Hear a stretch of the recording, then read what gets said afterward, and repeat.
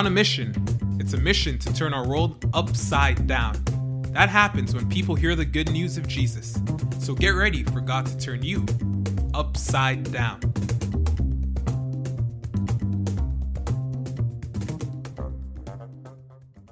Here we are, approaching Christmas. For some of us, Christmas normally is a very joyful time. For others, well, it's not as joyful.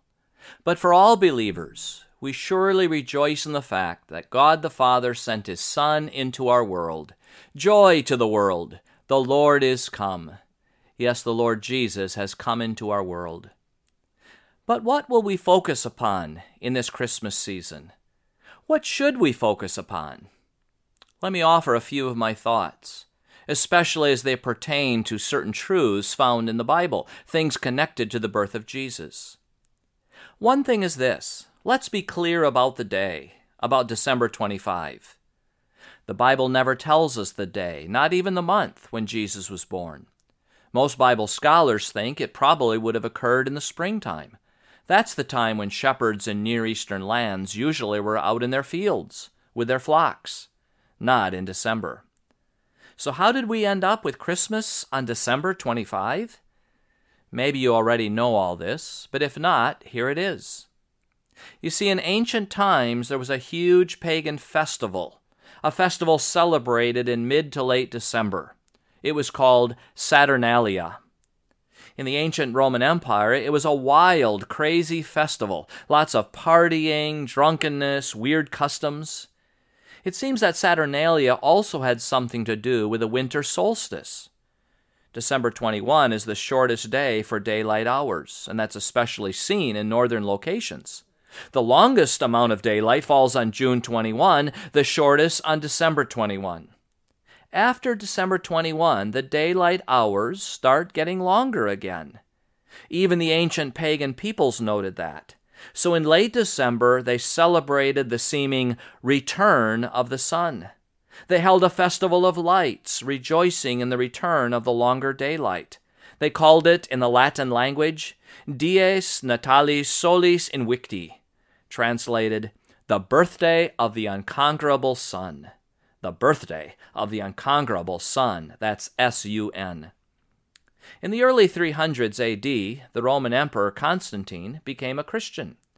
In the following years, Christianity became the official religion in the Roman Empire, and the pagan Saturnalia became transformed into Christmas. I mean, on some level, it all seemed to fit together so well. The theme of lights and candles and the unconquerable sun, S-U-N. One description of Jesus in the Old Testament is this, that Jesus is the Son of Righteousness, S-U-N, the Son of Righteousness. And of course, Jesus in the New Testament calls himself the light of the world. So December 25 was gradually transformed from Saturnalia into Christmas, a day to celebrate Jesus' birth. Over the generations, the Roman Catholic Church added other traditions. They wrote a special Mass that would be celebrated on December 25, or in many cases the night before, on Christmas Eve. It was a special Christ Mass. We now pronounce it Christ Mass, or Christmas. By the Middle Ages, the celebration was lengthened to 12 days, the so-called 12 Days of Christmas. Those days ran from December 25 to January 6. And January 6 then was designated by the Catholic Church as a celebration of the wise men, those men who brought their gifts to Jesus, the gold, frankincense, and myrrh. Today, January 6 is still a very big celebration in most Latin American countries. El Día de Reyes, the Day of the Kings. The wise men are sometimes referred to as kings. But here's something else we have to be clear about. According to the Bible, the wise men never visited the stable where Jesus was born.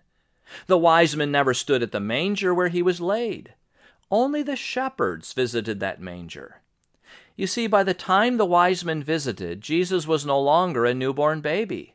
By that time, he was at least 6 months old, or maybe a year, or even older. How do we know that? Well, remember the story in the Bible about King Herod? It's recorded in Matthew chapter 2. Herod was threatened by the news that a new king of the Jews was born. That was Herod's title, the king of the Jews, and he was very proud of that title.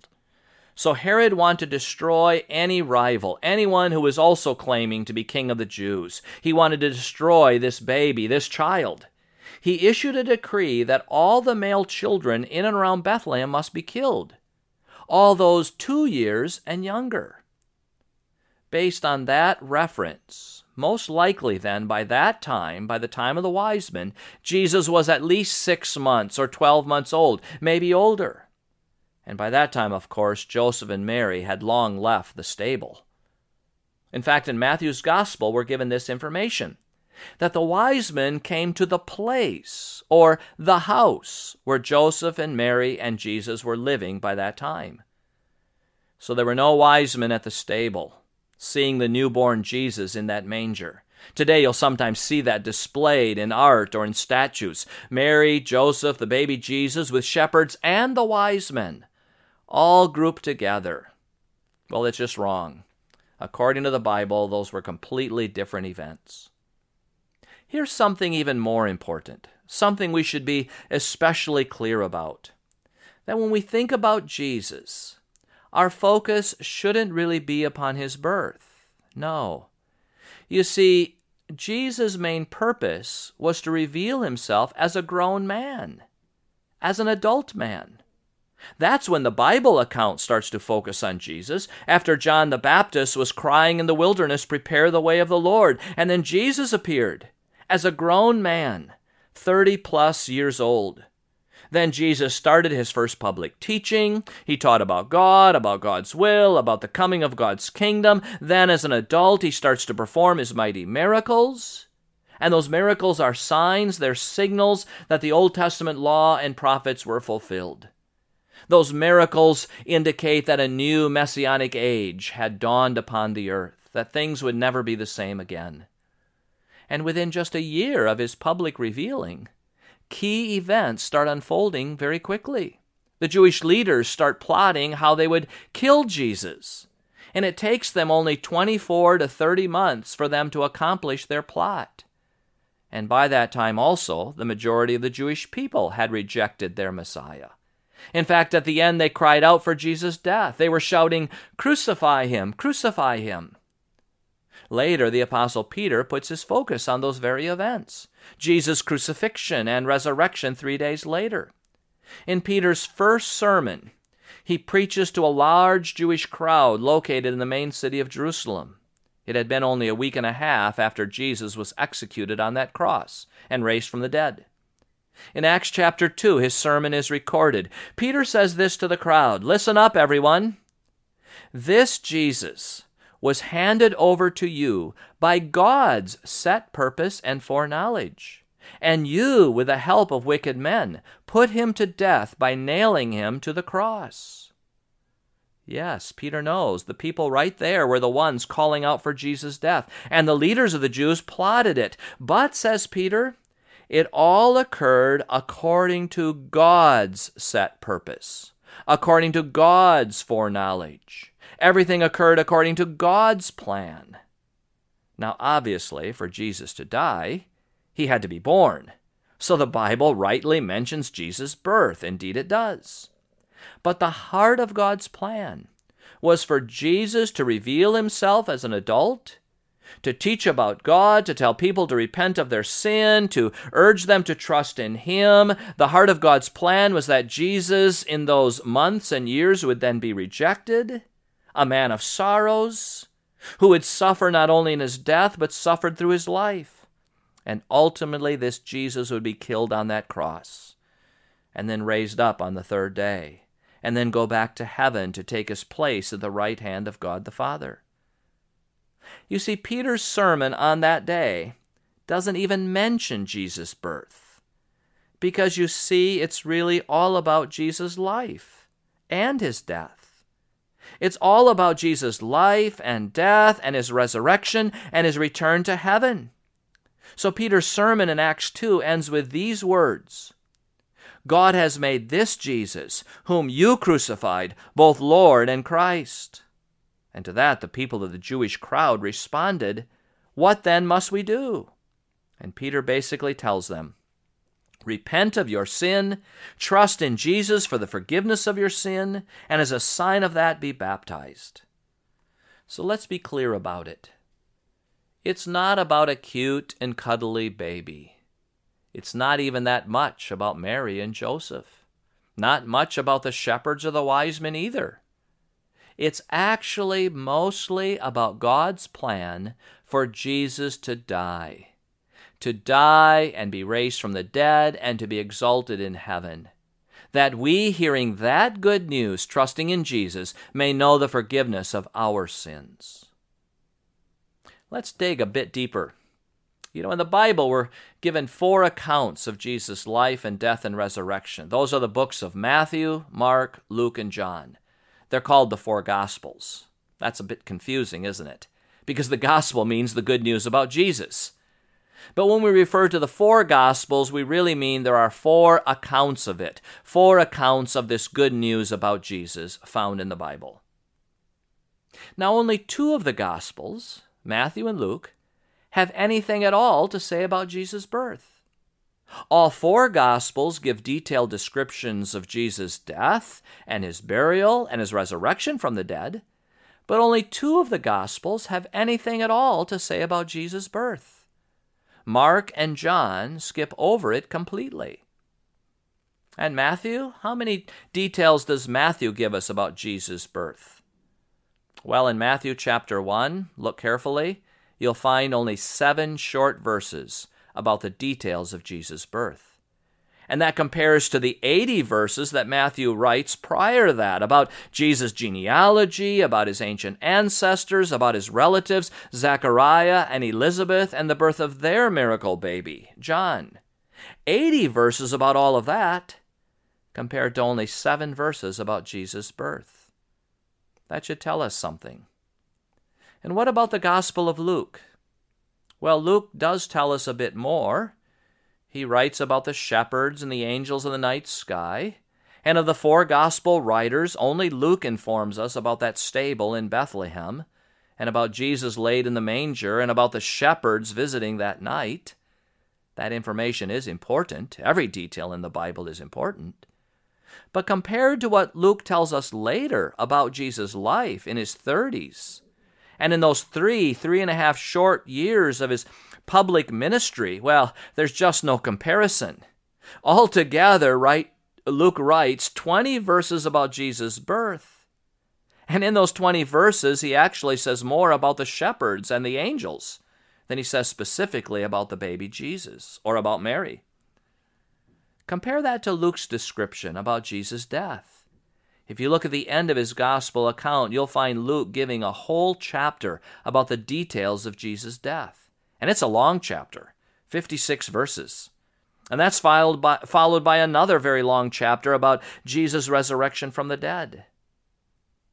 Don't get lost in those details. Here's my main point. In the Bible, the emphasis, the focus, is upon Jesus' life, his adult life, and about his death and his resurrection from the dead. The focus is not upon his birth. It's the same thing in the rest of the New Testament. Look through the writings of the Apostle Paul. Altogether, Paul wrote 13 letters. Yet he never once focuses on Jesus' birth. Oh, he makes a few general references about Jesus coming into our world. But Paul makes no mention whatsoever of the Virgin Mary by name, nor of Joseph, no mention of Bethlehem or the stable or the manger or the shepherds or the wise men, not even once. But Paul writes extensively about Jesus' death and his resurrection from the dead. Why is that? Well, again, it's because those events are at the very heart of God's plan, that Jesus was born to die, and then to be raised from the dead, and then to be exalted in heaven as King of Kings. So why then today is there so much emphasis on Jesus' birth? Well, I think part of the answer is this. Here in the Western world, at least, we're given all those days off from school and work. All of us are given extended vacation days. We aren't given days off to reflect on Jesus' death. I mean, who gets a week to celebrate Jesus' death or his resurrection or his return back to heaven? Well, yes, here in Canada, Good Friday is an official holiday. It's a day off from school and work. But there are no big public celebrations, no big remembrances of why Jesus died on the cross. There's no going caroling in the springtime in connection with Good Friday and Easter. The radio stations don't play hymns about Jesus' crucifixion, like, "O Sacred Head Now Wounded," or "When I Survey the Wondrous Cross." As you're walking through the stores and in the shopping malls, you won't hear the Easter anthem, "Christ the Lord is risen today." Churches will do that, but not out in our culture. The most our culture will do is collect some Easter eggs, put on big springtime parades like the one that Macy puts on every year, and bring out new clothing fashions for the springtime. So you see, I think it's really the culture around us that impacts us in the church. The culture around us puts so much more emphasis on Christmas than on Good Friday. It focuses more on Jesus' birth than on his death and resurrection, whereas in the Bible it's just the opposite. And why would that be? I think there's actually a deeper reason for this. Look, there's really nothing offensive about a baby's birth.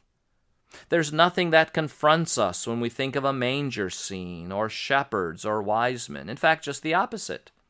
There's something sweet about it all. Everything is bathed in soft light, the little Lord Jesus asleep on the hay. It's perfect for Hallmark greeting cards and for TV specials. But most people are offended. They're deeply offended by a bloody cross. They're offended by a suffering Savior, especially when the reason for all that blood and suffering is this: that Jesus' death was the price to be paid for our sins. That God shows his wrath against us because of our sins. That God's justice must be satisfied. That Jesus had to be that Lamb of God, that slaughtered, sacrificed lamb, slaughtered for our sins. That causes a big negative reaction, a very strong reaction from some. Who, me, a sinner? Do I need someone dying for me? Look, I think I'm a pretty good person. No, I'm not perfect, but I'm mostly good, mostly decent, and I even pray sometimes. I'm surely not as bad as many other people. They might go on to say, and tell me, Christian, what kind of God do you really believe in? Do you believe in the God of Good Friday and of a bloody cross, a suffering Savior, and a miracle of a body being returned back to life? Well, yes, we do. And I think we as believers have to be honest about this. I mean, I think sometimes as believers, we even prefer to think of a grandfatherly kind of God. A God like someone's grandfather who chuckles at his grandchildren's misbehavior. A grandfather who might go tisk, tisk, but he would never dare punish anyone. We prefer that kind of God. Again, a God of soft lights and cuddly babies and adoring shepherds. But we go on to read the main point of the gospel account. Matthew, Mark, Luke, and John all focus on the scene of the cross and of Jesus despised and rejected, of Jesus wounded and bleeding, Jesus on the cross crying out with a loud voice, my God, why have you forsaken me?" That is our God, the God of justice, the God of righteousness, the God who demands payment for our sin, and of our Savior, Jesus, who paid for our sin by his death, and who was raised from the dead for our justification. So later in the New Testament, the Apostle Paul writes. He writes about the offense of the cross. The offense of the cross. And when you think of it, it really is something quite offensive. Here's what Paul says about the offense of the cross in another place. Let me read the complete section from 1 Corinthians chapter 1. "For the message of the cross is foolishness to those who are perishing, but to us who are being saved, it is the power of God. Where is the wise man? Where is the scholar? Where is the philosopher of this age? Has not God made foolish the wisdom of the world? For since in the wisdom of God the world through its wisdom did not know him, God was pleased through the foolishness of what was preached to save those who believe. Jews demand miraculous signs, and Greeks look for wisdom, but we preach Christ crucified, a stumbling block to Jews and foolishness to Gentiles. But to those whom God has called, both Jews and Greeks, Christ the power of God and the wisdom of God. We preach and we talk about Jesus Christ crucified. That's our focus. It must be our focus also for Christmas. And doesn't that turn everything upside down? Well, maybe not everything, but many things.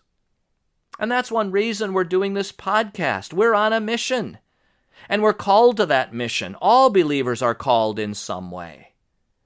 You see, the good news of Jesus, suffering and dying, being resurrected and exalted to heaven, and coming again someday on the clouds of glory, that turns almost everything upside down, even how we think about Christmas. Thanks for listening. I'm your host, Randall. This podcast is produced by my brothers in Christ, Dennis and Moses. Won't you tell your friends about us? We're Mission Upside Down.